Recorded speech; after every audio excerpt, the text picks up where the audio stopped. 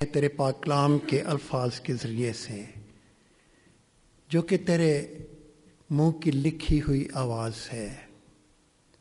خداوند ہمیں پوری سنجیدگی دے، ہماری توجہ کو، دھیان کو اپنی طرف لگا،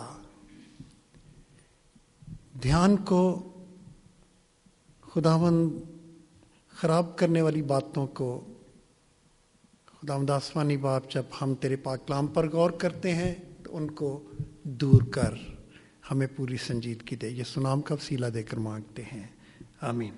تشریف رکھیں۔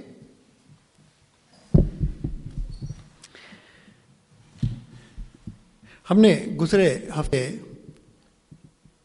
ایک سلسلہ شروع کیا تھا کہ گناہ کا اثر کیا ہے، گناہ کیا ہے، اور ہم نے گزرے ہفتے میں سمجھتا ہوں کہ بڑی تفصیل کے ساتھ اس موضوع پر بات چیت کی تھی کہ گناہ اور ہم۔ آج جو میں آپ کے سامنے خیال رکھنا چاہتا ہوں، اپنی تعلیم کے لیے، آپ کی تعلیم کے لیے بائبل کو کھولا ہے، اسے میں نے اقرار گناہ کا نام دیا ہے، دا کنفیشن آف سن، گناہ کا اقرار، یا دوسرے لفظوں میں، بڑے آسان لفظوں میں ہم کہتے ہیں کہ گناہ کو ماننا۔ یہ خیال دراصل جو بھی اس مضمون پر بات چیت کرتا ہے تو یہ خیال اس کا نہیں ہے، نہ میرا ہے، نہ کسی اور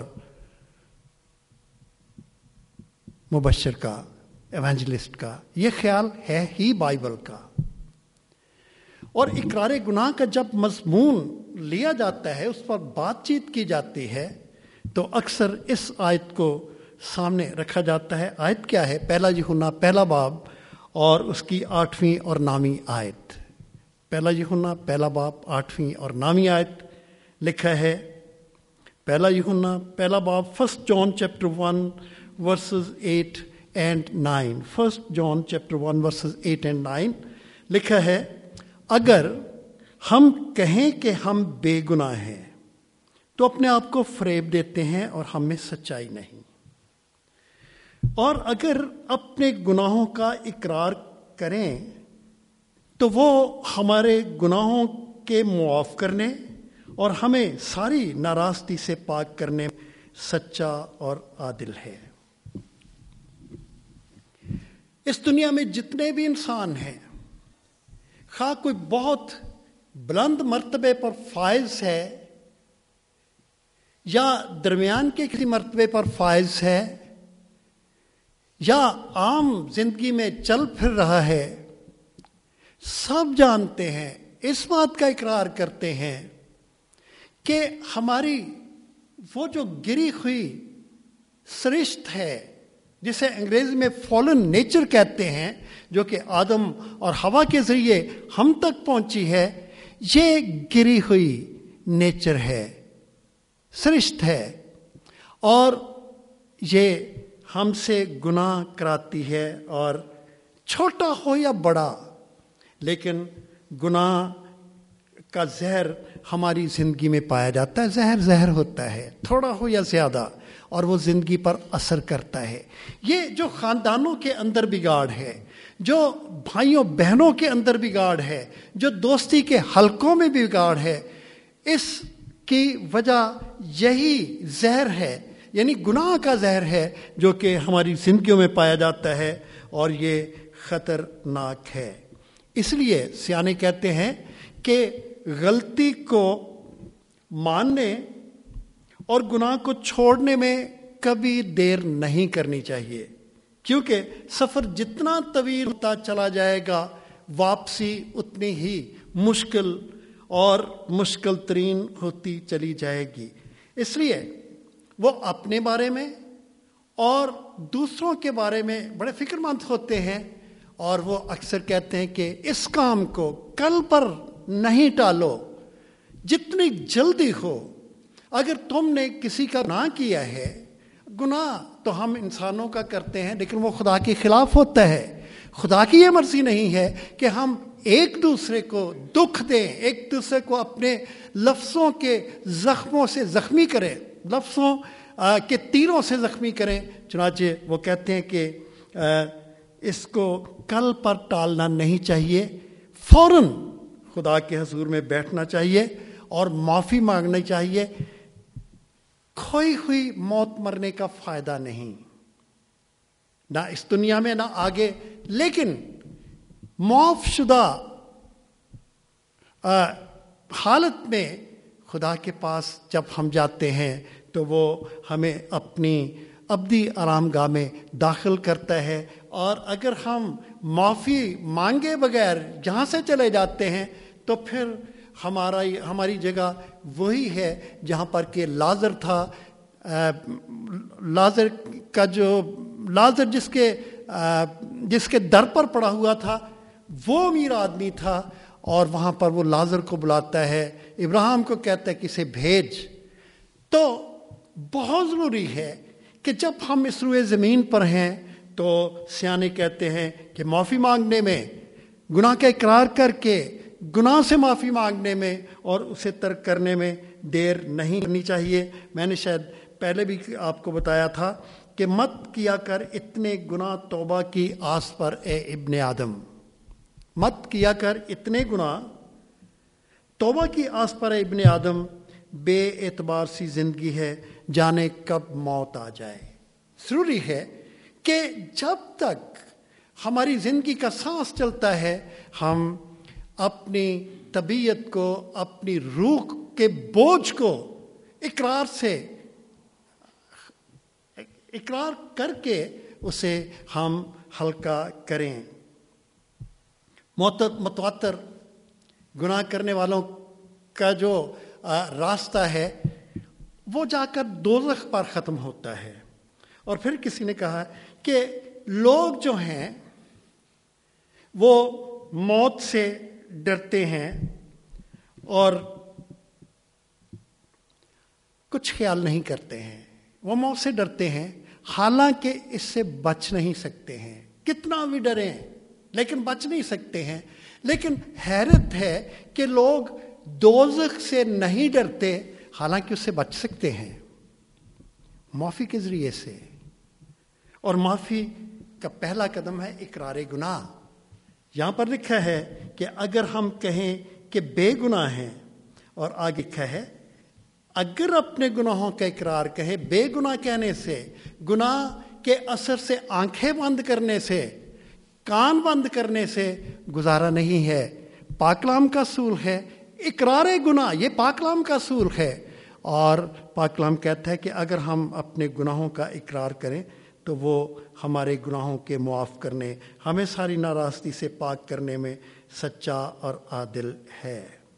اس بدن کے ساتھ ہم کبھی بھی جنت میں یا خداوند کی حضوری میں داخل نہیں ہو سکتے ہیں, لیکن جلالی بدن کے ساتھ, اور جلالی بدن انہیں ملتا ہے جو کہ جلالی بدن کو حاصل کرنے کا ارادہ کرتے ہیں خداوند یسوع مسیح کے سامنے, خدا کے سامنے, خدا ثالوث کے سامنے دو زانو ہو کر وہ اپنے گناہوں کا اقرار کر کے اسے معافی حاصل کرتے ہیں. اکثر اس خیال کے حامی لوگ کہ ہمارے گناہ معاف ہو چکے ہیں, اب ہمیں گناہوں کی معافی مانگنے کی یا گناہوں کا اقرار کرنے کی ضرورت نہیں ہے. یہ خیال ہے, اور اس خیال کو دنیا کے بڑے بڑے عالم لوگ جو ہیں, بڑے بڑے ارباب دانش لوگ جو ہیں وہ بھی پیش کرتے ہیں کہ ضرورت نہیں ہے, جب ایک دفعہ گناہوں کی معافی ہوگی تو اب ضرور روز گناہوں کا اقرار کرتے رہیں. یہ ایک تعلیم ہے اور یہ ایک بدعتی تعلیم ہے. معافی ہو چکی ہے, معافی has been created, معافی is available, forgiveness کا انتظام خداوند نے کر دیا ہے, اور یہ معافی اس وقت تک میری نہیں ہو سکتی ہے جب تک میں اسے حاصل نہیں کرتا.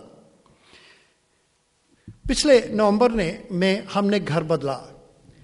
چرچ کا گھر تھا میرے پاس, اور بڑے ہم 2005 سے اس گھر میں رہ رہے ہیں، اور وہ گھر ہر طریقے سے ہمارے استعمال میں تھا. ہم رات کو آئیں، دن کو آئیں، رات کو جائیں، دن کو جائیں، ہم اوپر کا فلور استعمال کریں، نیچے رہیں، کچن میں جائیں، پوری آزادی تھی. اور وہ گھر ہمارے استعمال میں تھا، اس میں ہم رہتے تھے، کافی سالوں سے رہتے تھے، لیکن وہ گھر ہمارا نہیں تھا. گھر تو تھا، ہم اسے استعمال بھی کر رہے تھے، ہمارا نہیں تھا. اور وہ گھر ہمارا ہوا جس کو ہم نے اپنا بنایا. ڈائسس کا گھر تو ڈائسس کا گھر تھا، گھر تو وہ تھا لیکن ہمارا نہیں، لیکن وہ ڈائسس کا تھا. ہاں، اگر ہم اسے اپنا بناتے تو ضرور وہ ہمارا ہوتا. پھر ہم کہہ سکتے تھے کہ ہاں یہ ہمارا گھر ہے. اور مجھ سے جب بھی کسی نے پوچھا کہ آپ کہاں رہتے ہیں تو میں نے انہیں کہا کہ چرچ کا گھر ہے، میں وہاں رہتا ہوں. اب جب کوئی مجھے پوچھتا ہے کہ آپ کہاں رہتے ہیں تو میں کہتا ہوں کہ میرا اپنا گھر ہے، فلاں فلاں جگہ پر، فلاں ٹیلی فون ہے اور فلاں پوسٹ کوڈ ہے. معافی ہو چکی ہے، موجود ہے، لیکن معافی کو اپنا بنانے کی ضرورت ہے. خداوند نے گناہ معاف کیے، اس میں کوئی شک نہیں ہے، وہ تو ہو چکے. لیکن ابھی جو میں کر رہا ہوں اس کا کیا بنے گا؟ جو اس وقت خداوند نے اپنی جان دینے کے ساتھ گناہ معاف کیے وہ ہو چکے، اس میں شک نہیں، لیکن معافی کا انتظام بھی کیا. لیکن اب جو میں بار بار کر رہا ہوں وہ کون معاف کرے گا؟ وہ تو معاف نہیں ہوں گے جب تک کہ میں ان کو مانوں گا نہیں. اور انسانی نیچر بھی یہی ہے کہ جب ہم لوگوں کا گناہ کرتے ہیں ہم ان سے معافی چاہتے ہیں. کس نے معافی کا انتظام کیا؟ خداوند نے. کیا خداوند نے کہا ہے کہ اب تم پاک ہو گئے ہو، اب جو بھی کرو کرو، کوئی معافی مانگنے کی ضرورت نہیں؟ کیا خداوند نے ایسی بات کہی ہے؟ آئیں ذرا ہم بائبل کی طرف رجوع ہوں تاکہ یہ خیال واضح ہو کہ کیا خداوند نے کہا ہے ایسا. ابھی ہم نے ایک حوالہ سنا ہے، یوحنا عارف کا مکاشفہ پہلا باب اور اس کی 17ویں آیت. لکھا ہے، جب میں نے اسے دیکھا تو اس کے پاؤں میں مردہ سا گر پڑا، اور اس نے یہ کہہ کر مجھ پر اپنا دائنا ہاتھ رکھا کہ خوف نہ کر، میں اول اور آخر اور زندہ ہوں. میں مر گیا تھا، دیکھ عبدالآباد زندہ رہوں گا، اور موت اور عالم ارواح کی کنجیاں میرے پاس ہیں. آپ مجھے ہم زبان ہو کر جواب دے سکتے ہیں، یہ کون ہے جو یہ لفظ کہہ رہا ہے؟ یہ کون ہے؟ کون ہے یہ؟ Okay right. کون اول ہے اور کون آخر ہے؟ میں مر گیا تھا اب زندہ ہوں. کون مرا اور کون زندہ ہوا؟ خداوند یسوع مسیح. تو مکاشفہ کی کتاب میں خداوند یسوع مسیح جو مر گیا تھا اب زندہ ہے، یہ خداوند ہے. میں مر گیا تھا اب میں زندہ ہوں. میں نے آپ کا تعارف کرایا. ہمارے گھروں میں خداوند یسوع مسیح کی تصویر بڑی اچھی لگتی ہے، لیکن جو خداوند یسوع مسیح کی اصلی تصویر ہے وہ یہاں پر آپ دیکھ سکتے ہیں. اب آیت 12 سے لے کر 20 آیت تک یہ خداوند یسوع مسیح کی اصلی تصویر یہ ہے. اور یہ ہے اس کی شخصیت. اس کی شخصیت کو دیکھ کر، اس کی اصلی تصویر کو دیکھ کر بندے ہوش میں نہیں رہتے ہیں، کھڑے نہیں رہتے ہیں، گر پڑتے ہیں. اور یہاں پر ہم یہی پڑھتے ہیں کہ جب میں نے اسے دیکھا تو اس کے پاؤں میں مردہ سا گر پڑا، اور اس نے یہ کہہ کر مجھ پر اپنا دائنا ہاتھ رکھا، خوف نہ کر، میں اول اور آخر تھا. خداوند یسوع مسیح کو جب اس کی جلالی صورت میں دیکھا جاتا ہے، اس کی اصلی تصویر دیکھی جاتی ہے، اصلی شخصیت میں دیکھا جاتا ہے، تو لوگ گر پڑتے ہیں. تاب نہیں ہے کہ اس کے سامنے کھڑا ہوا جائے. آپ مکاشفہ 6 باب میں پڑھتے ہیں، معاف کیجیے گا، یسایہ 6 باب میں یسایہ نبی ہیکل میں جاتا ہے اور اس نے کہا کہ میں نے خداوند کو اونچے پر بلندی پر دیکھا اور میں مردہ سا ہو کر اس کے قدموں میں گر پڑا. میں آپ کا تعارف خداوند یسوع مسیح سے کروا رہا ہوں. اوکے, یہاں پر اب خداوند یسوع مسیح کو گناہوں کا ذکر نہیں کرنا چاہیے کیونکہ اس نے تو صاف کر دیے ہیں, معاف کر دیے ہیں. اور خداوند یہاں 7 کلیسیوں میں پھر رہا ہے. پہلی کلیسیا ہے, ساری کلیسیوں کا میں ذکر نہیں کروں گا, اتنا وقت نہیں ہے. افسس کی کلیسیا کے فرشتے کو لکھ, اور 4 آیت, مگر مجھ کو تجھ سے یہ شکایت ہے کہ تو نے پہلی سی محبت چھوڑ دی. پس خیال کر کے تو کہاں سے گرا, اور توبہ کر کے پہلے کی طرح کام نہ کر اگر تو توبہ نہ کرے گا. شکایت ہے کس بات کی؟ گناہ کی. گناہ یہ ہوا ہے کہ خداوند کو محبت کرتا تھا, اب وہ محبت چھوڑ دی. یہ ایک کلیسیا ہے. دوسری کلیسیا ہے سمرنا. سمرنا کی کلیسیا کے بارے میں بھی خداوند یہاں پر اس میں پھرتا ہے اور کہتا ہے کہ جو اپنے آپ کو یہودی کہتے ہیں اور ہیں نہیں بلکہ شیطان کی جماعت کے ہیں, ان کے لعن طعن کو بھی جانتا ہوں. یہاں پھر خداوند شکایت کرتا ہے. اور پھر آگے ہم ایک اور کلیسیا, پرگمن کی کلیسیا کے بارے میں پڑھتے ہیں, اور یہاں پر بھی خداوند کو ان سے شکایت ہے. 14ویں آیت, مگر مجھے چند باتوں کی تجھ سے شکایت ہے, اس لیے کہ تیرے ہاں بعض لوگ بلعام کی تعلیم ماننے والے ہیں, جس نے بلک کو بنی اسرائیل کے سامنے ٹھوکر کھلانے والی چیز رکھنے کی تعلیم دی, اور یہ لکھا ہے کہ بتوں کی قربانیاں کھائیں, حرام کاری کریں اور نکلیوں کی تعلیم کو مانیں, پس توبہ کر. پھر یہاں پر کلیسیا کے گناہ کو وہ یسوع جو کہ ہمارے گناہوں کے لیے, کلیسیا کے گناہ کے لیے قربان ہو گیا, تو خداوند 60 سال کے بعد, اپنی موت کے 60 سال کے بعد, وہ اپنی زبان مبارک سے کلیسیا کے گناہوں کا تذکرہ کرتا ہے.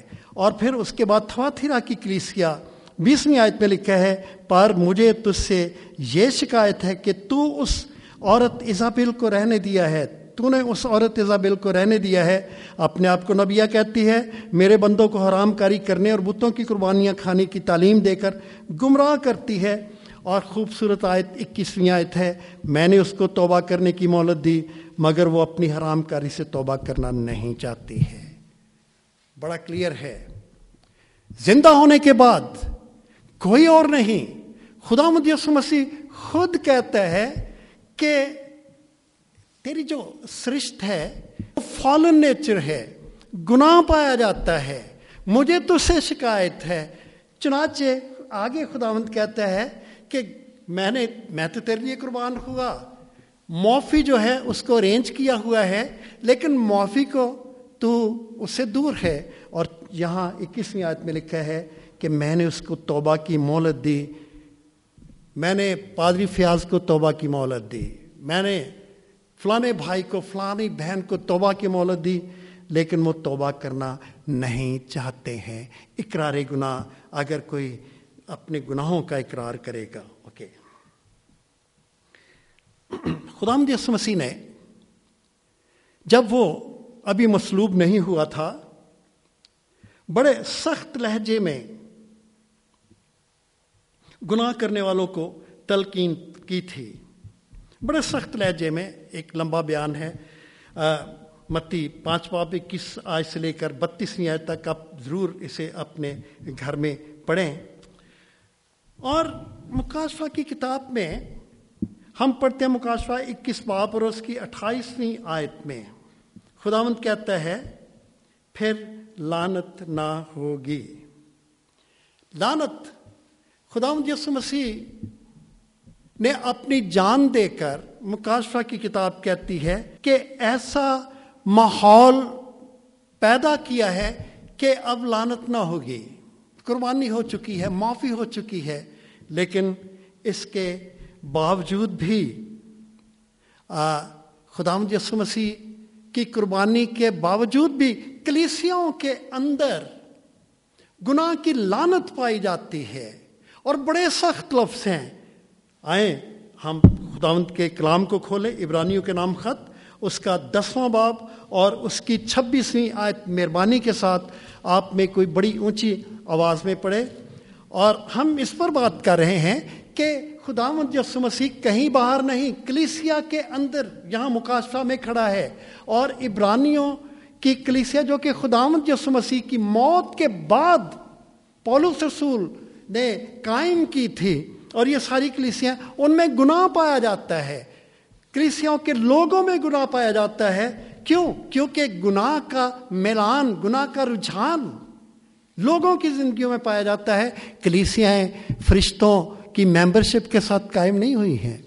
کلیسیاں لوگوں کی ممبرشپ کے ساتھ قائم ہے جنہاں دا دن راتی ہوندے رہندے نے، دل جنہاں دے گمراہ، ان لوگوں کی، میرے جیسے لوگوں کی موجودگی پر کلیسیا بنی ہے، جن کے بارے میں ہم پاک کلام میں پڑھتے ہیں کہ ان کی جو سرشت ہے، ان کا جو رجحان ہے وہ گناہ کی طرف مائل ہے. عبرانیوں 10 باب 26 آیت مہربانی کے ساتھ آگے بھی پڑھیے. کلیسیا حق کی پہچان حاصل کرنے والے لوگوں کا گروپ ہے. کلیسیا کا مطلب ہے کالڈ، کلیسیا کا مطلب ہے بلائے ہوئے، کلیسیا کا مطلب ہے علیحدہ کیے ہوئے. وہ لوگ جنہوں نے حق کی پہچان رکھی وہ علیحدہ ہو گئے، ایک دنیا سے الگ ہو گئے. اور یہ کلیسیا کے لیے آیت ہے کہ اگر جان بوجھ کر گناہ کریں، اس کا مطلب یہ ہے کہ بغیر جانے بوجھے بھی گناہ ہوتے ہیں. اور یہاں پر لکھا ہے اگر جان بوجھ کر گناہ ہوتا ہے، خواہ جان بوجھ کر کرے یا خواہ انجانے میں کرے. تو جان بوجھ کر گناہ کرنے والوں کے لیے لکھا ہے کہ ہولناک انتظار ہے عدالت کا، اور غضبناک آتش یعنی آگ باقی ہے، جو کہ مخالفوں کو، کس کے مخالفوں کو؟ کلیسیا کے لوگ مخالف ہیں، ہاں مخالف ہیں، خدا کے مخالف ہیں. اگر وہ حق کی پہچان حاصل کرنے کے بعد خدا کے سامنے کھڑے ہوں، اور گناہ کا مطلب ہے خدا کے خلاف اعلان جنگ. اگر حق کی پہچان حاصل کرنے کے بعد کلیسیا کے لوگ خدا کے خلاف اعلان جنگ کریں، تو پھر تو خدا کے خلاف جو جنگ ہے اس کا جو اختتام ہے وہ تو آتش ہے، غضبناک آتش ہے. عبرانیوں 6 باب 4 اور 5 اور 6 آیت. عبرانیوں 6 باب 4، 5ویں اور 6 آیت مہربانی کے ساتھ اگر آپ پڑھتے ہیں تو آپ کی بڑی مہربانی ہوگی. خدا کی مقدم کلام اور آئندہ جہاں کی قوتوں کا ذائقہ دے رکھے، اگر وہ برگشتہ ہو جائیں تو انہیں توبہ کے لیے پھر نیا بنانا ناممکن ہے، اس لیے کہ وہ خدا کے بیٹے کو اپنی طرف سے دوبارہ مسکوت کر کے اعلانیہ کی. میں ذرا اوپر اگر آپ 4 آیت سے پڑھیں تو مہربانی ہوگی. عبرانیوں 6 باب 4 آیت سے. شکریہ. خداوند کی قربانی کو جاننے کے بعد، دلوں کے روشن ہو جانے کے بعد، خداوند کے خاندان میں آ جانے کے بعد، اور کلام کی اور آئندہ جہان کے ذائقوں کا مزہ لینے کے بعد اگر وہ پھر گناہ کرتے ہیں تو لکھا ہے کہ توبہ بھی انہیں نیا نہیں بنا سکتی ہے، اس لیے کہ وہ خدا کے بیٹے کو اپنی طرف سے دوبارہ مصلوب کر کے اعلانیہ ذلیل کرتے ہیں. اس سے بڑھ کر اور پاورفل آیت کون سی ہوگی؟ خداوند یسوع مسیح کی قربانی کے باوجود بھی مت سمجھے کہ معافی ہو چکی ہے. معافی کو قبول کرنے کی ضرورت ہے. کیوں قبول کرنے کی ضرورت ہے؟ کیونکہ ہماری سرشت جو ہے اس کا رجحان ہی گناہ کی طرف ہے. اور میں نے یہ 2 آیتیں آپ کے سامنے رکھی ہیں، ان کا انجام بہت خطرناک ہے. خلیل اب تو گناہوں سے اجتناب کرو، خلیل اب تو گناہوں سے اجتناب بچو، خلیل اب تو گناہوں سے اجتناب کرو، خدا کا بیٹا اٹھائے نہ بار بار صلیب. لکھا ہے کہ وہ اپنی طرف سے یسوع کو دوبارہ مصلوب کر کے اعلانیہ ذلیل کرتے ہیں. یہ 2 لفظ بڑے امپورٹنٹ لفظ ہیں، آتشناک، غضبناک آتش، اور اس کے بعد پھر ہم یہ پڑھ چکے ہیں کہ ایک بار روشن ہو گئے. یہ دو الفاظ بڑے بڑے اہم ہیں، اور اہم اس لیے ہیں کہ ہم جانیں کہ دل روشن ہو جانے کے باوجود بھی ہم اپنی سرشت میں گناہ کی طرف مائل ہوتے ہیں، اور یہ خدا کی مرضی نہیں. اگر ہم خود اس طریقے سے اگر ہم گناہ پر مائل ہونے سے خدا کو جلال نہیں دیتے ہیں بلکہ اسے دوبارہ مسلوب کرتے ہیں، اور پاک کلام کہتے ہیں کہ ہم اعلانیہ اسے ذلیل کرتے ہیں. بہت سخت لفظ آیا ہے، ہم اعلانیہ اسے ذلیل کرتے ہیں. چیلنج ہے ایمانداروں کا. وہ لوگ جو کہ پاک روح کو اپنے سینوں میں رکھتے ہیں، وہ لوگ جو کہ خداوند کی رہنمائی میں رہتے ہیں، ان کا چیلنج اس دنیا کے عالم، فاضل اور جید ماہرین کے لیے، ارباب دانش کے سامنے ایک چیلنج ہے کہ جب وہ یہ کہتے ہیں کہ انسان کو اب گناہ کا اقرار کرنے کی ضرورت نہیں کیونکہ گناہ معاف ہو چکے ہیں، تو پھر وہ اس پاک کلام کے ان حصوں کو پہلے خود سمجھیں اور دوسروں کو سمجھائیں. ہم نے ابھی پڑھا ہے عبرانیوں 6 باب 4 سے 10، 4 سے 6، اور ابھی جو عادل صاحب نے پڑھی تھی آیت اور میر صاحب نے، اور 10 باب اس کی 26 آیت، کہ ان آیات کا کیا مطلب ہے. کیا ان آیات میں یہ سبق نہیں ہم سیکھتے ہیں کہ انسان کا جو رجحان ہے وہ گناہ کی طرف ہے؟ ہم پڑھتے ہیں، لکھا ہے کہ اگر وہ برگشتہ ہو جائیں، اس کا مطلب ہو سکتے ہیں اور ہوتے ہیں. اور عبرانیوں 10 باب 26ویں آیت میں لکھا ہے اگر ہم جان بوجھ کر گناہ کریں، اس کا مطلب ہے کہ یہ گناہ ہوتے ہیں. تو پھر وہ ارباب دانش یہ بھی بتائیں کہ ان دو آیتوں کا کیا مطلب ہے. نہیں، گزرے ہفتے بھی آپ کے سامنے مقدس پولس رسول کی زندگی کے حالات کو رکھا تھا، اور رومیوں 7 باب اس کی 17ویں 18ویں 19 سے لے کر 21ویں آیت تک وہ کہتا ہے کہ میں جب کوئی برا کام کرتا ہوں تو میں نہیں کرتا ہوں، بلکہ گناہ ہے جو کہ مجھ میں بسا ہوا ہے، اور اس گناہ کی وجہ سے میں کسی برائی کا کوئی ارادہ نہیں کرتا، وہ ہو جاتی ہے. اچھائی کا ارادہ کرتا ہوں، وہ نہیں ہوتی ہے.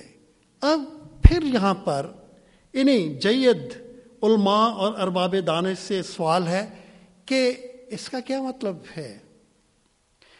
پولس رسول تو ایک بچایا ہوا مسیحی تھا، لیکن وہ بھی کہتا ہے کہ خداوند یسوع مسیح کی قربانی، خداوند یسوع مسیح معافی کا انتظام کر کے باپ کے دائیں ہاتھ ہے، اور بات کی یہ آیت ہے کہ سب کچھ کرنے کے بعد بھی میری حالت یہ ہے کہ گناہ مجھ میں بسا ہوا ہے. اور یہاں پر یوحنا کہتا ہے کہ اگر ہم گناہ کریں تو باپ کے پاس ہمارا ایک مددگار موجود ہے. جی اٹھنے کے 60 سال کے بعد ہمارا خداوند یسوع مسیح کسی اور کو نہیں، کلیسیاؤں کو ان کے گناہوں پر نشاندہی کرتا ہے، کلیسیاؤں کے لوگوں کی. حالانکہ کہہ سکتا تھا کہ نہیں، کوئی گناہ نہیں ہے، تمہاری قربانی ہو چکی ہے، جاؤ عیاشی مارو، لیکن ایسی کوئی بات خداوند یہاں کہتا نہیں ہے.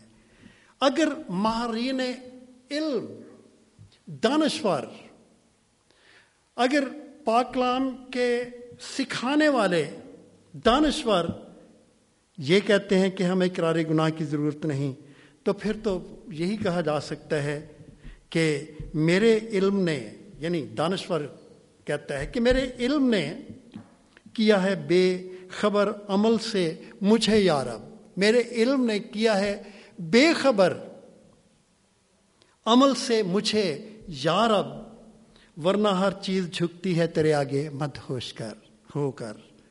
جب دنیا کی ہر چیز خداوند کے سامنے گرتی ہے تو پھر ایک عالم یہ کہتا ہے کہ نہیں، مجھے اقرار گناہ کرنے کی ضرورت نہیں، مجھے خدا کے سامنے جھکنے کی ضرورت نہیں، تو وہ کہتا ہے کہ یہ میرے علم کی خرابی ہے، خدا کی سچائی کی خرابی نہیں ہے، میرے علم کی خرابی ہے۔ اور خدا کی سچائی یہ ہے کہ ہم ہر روز ہر وقت سوچتے ہوئے نہ سوچتے ہوئے گناہ کرنے کا شکار رہتے ہیں۔ کسی نے کہا کہ جب ہم تنہائی میں گناہ کرتے ہیں، خواہ سوچ کر خواہ عمل سے، تو ہم خدا کو گواہ ٹھہراتے ہیں، اور اس سے بچنے کی ضرورت ہے۔ میرے عزیزو، جب ہماری حالت یہ ہے اور کسی اور نے نہیں بتائی ہے، پاک کلام نے بتائی ہے، خداوند یسوع مسیح نے بتائی ہے، اور اس نے کہا کہ میں تیرے کاموں کو جانتا ہوں، خواہ ہم کتنا ہی چھپا لیں، خواہ اپنے اوپر کتنے ہی لبادے اوڑے، لمبے لمبے گون پہنے، اور ہم ظاہری طور سے بڑے پرہیزگار ایماندار نظر آئیں، لیکن خدا جانتا ہے میں تیرے کاموں کو جانتا ہوں۔ اب افسس کی کلیسیا کو وہ کہتا ہے، پھر تھواتیروں کی کلیسیا کو، ان 7 کلیسیا کو کہتا ہے کلیسیاؤں کا نظام بڑا اچھا تھا، پادری صاحبان تھے، بشپ تھے، سب کچھ تھا، لیکن اس کے باوجود خداوند کہتا ہے کہ نہیں، جو مرضی لبادہ اوڑھو، میں تمہارے کاموں کو جانتا ہوں۔ خداوند انتہائی معتبر لوگوں کے کاموں کو جانتا ہے، خداوند انتہائی عام لوگوں کے کاموں کو جانتا ہے، اور جب وہ جانتا ہے تو پھر ہمیں کرنے کی ضرورت یہ ہے کہ ہم اس کے سامنے اپنی بے بسی کو پیش کریں۔ یہ گناہ ہے جو کہ مجھ میں بسا ہوا ہے، یہ مجھے کہیں کا رہنے نہیں دیتا ہے۔ میں سال کے شروع میں ارادہ کرتا ہوں کہ میں پوری بائبل پڑھوں گا، لیکن چند دنوں کے بعد آہستہ آہستہ ختم ہو جاتا ہے۔ میں ہر روز ارادہ کرتا ہوں کہ دعا کر کے اٹھوں گا، دعا کر کے سوؤں گا، شاید 1 یا 2 دن یہ چلتا ہے، اس کے بعد ختم۔ کیوں؟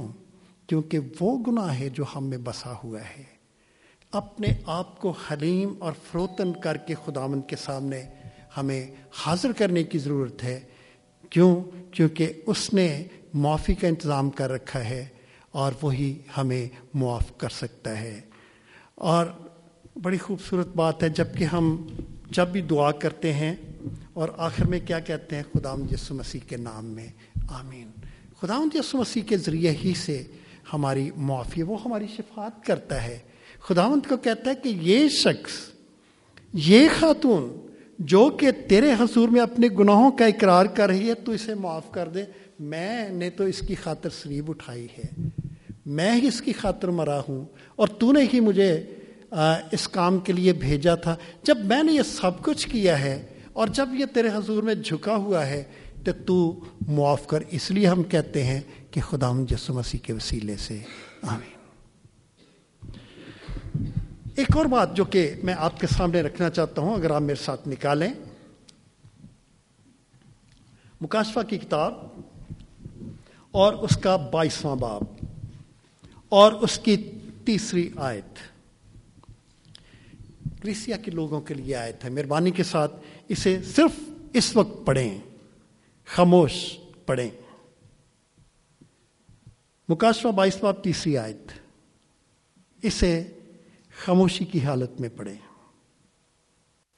اوکے، اب مکاشفہ 22 باب 3 آیت پڑھنے کے بعد ایک اور آیت پڑھیں، 15ویں آیت۔ یہ کوئی اور نہیں کہہ رہا ہے، یہ خداوند ہے جو کہ ہمارے گناہوں کے لیے مر گیا۔ صرف اسے پڑھیں خاموشی کی حالت میں، ساری باتوں کو چھوڑ دیں۔ 15ویں آیت کے دوسرے حصے پر غور کریں، جو بڑا معمولی سا دکھائی دیتا ہے۔ پہلے تو بہت بڑے بڑے گناہوں کا ذکر ہے، یہاں پر لکھا ہے جھوٹی بات کا ہر ایک پسند کرنے والا اور گھڑنے والا۔ جھوٹ بولنے والا بھی تو ہوگا، لیکن پسند کرنے والا اور گھڑنے والا، یہ معمولیت ہے۔ خداوند اس کو بھی کاؤنٹ کرتا ہے. ہم نے پچھلی سیری میں سیکھا تھا کہ جو ہم لفظ بولتے ہیں خداوند کہتا ہے کہ عدالت کے دن ان کا حساب ہوگا. معافی نہیں ہے، معافی مانگی جاتی ہے. خداوند نے معافی کا انتظام کر رکھا ہے. یہ پین سادی کا ہے، میرا نہیں ہے، میرے پاس ہے. یہ اسی وقت میرا ہوگا جب میں کہوں گا کہ یہ مجھے دے دو، پھر میں کہوں گا یہ میرا ہے. خداوند نے معافی کا انتظام کر رکھا ہے، لیکن معافی آٹومیٹکلی نہیں ہے. معافی کو حاصل کرنے کی ضرورت ہے. کیسے؟ اگلے ہفتے ہم اس پر غور کریں گے کہ اس معافی کو کس طریقے سے میں اور آپ اور ہم سب جو کہ فالن نیچر والے لوگ ہیں حاصل کر سکتے ہیں. آئے ہم دعا کریں. تھوڑی دیر کے لیے ہم شکر گزاری کی حالت میں خداوند سے درخواست کریں کہ اس نے پاک کلام کے بھیدوں کو ہم پر کھولا ہے، اور پھر اس سے مدد مانگے کہ ہمیں اس پر غالب آنے کا فضل دے.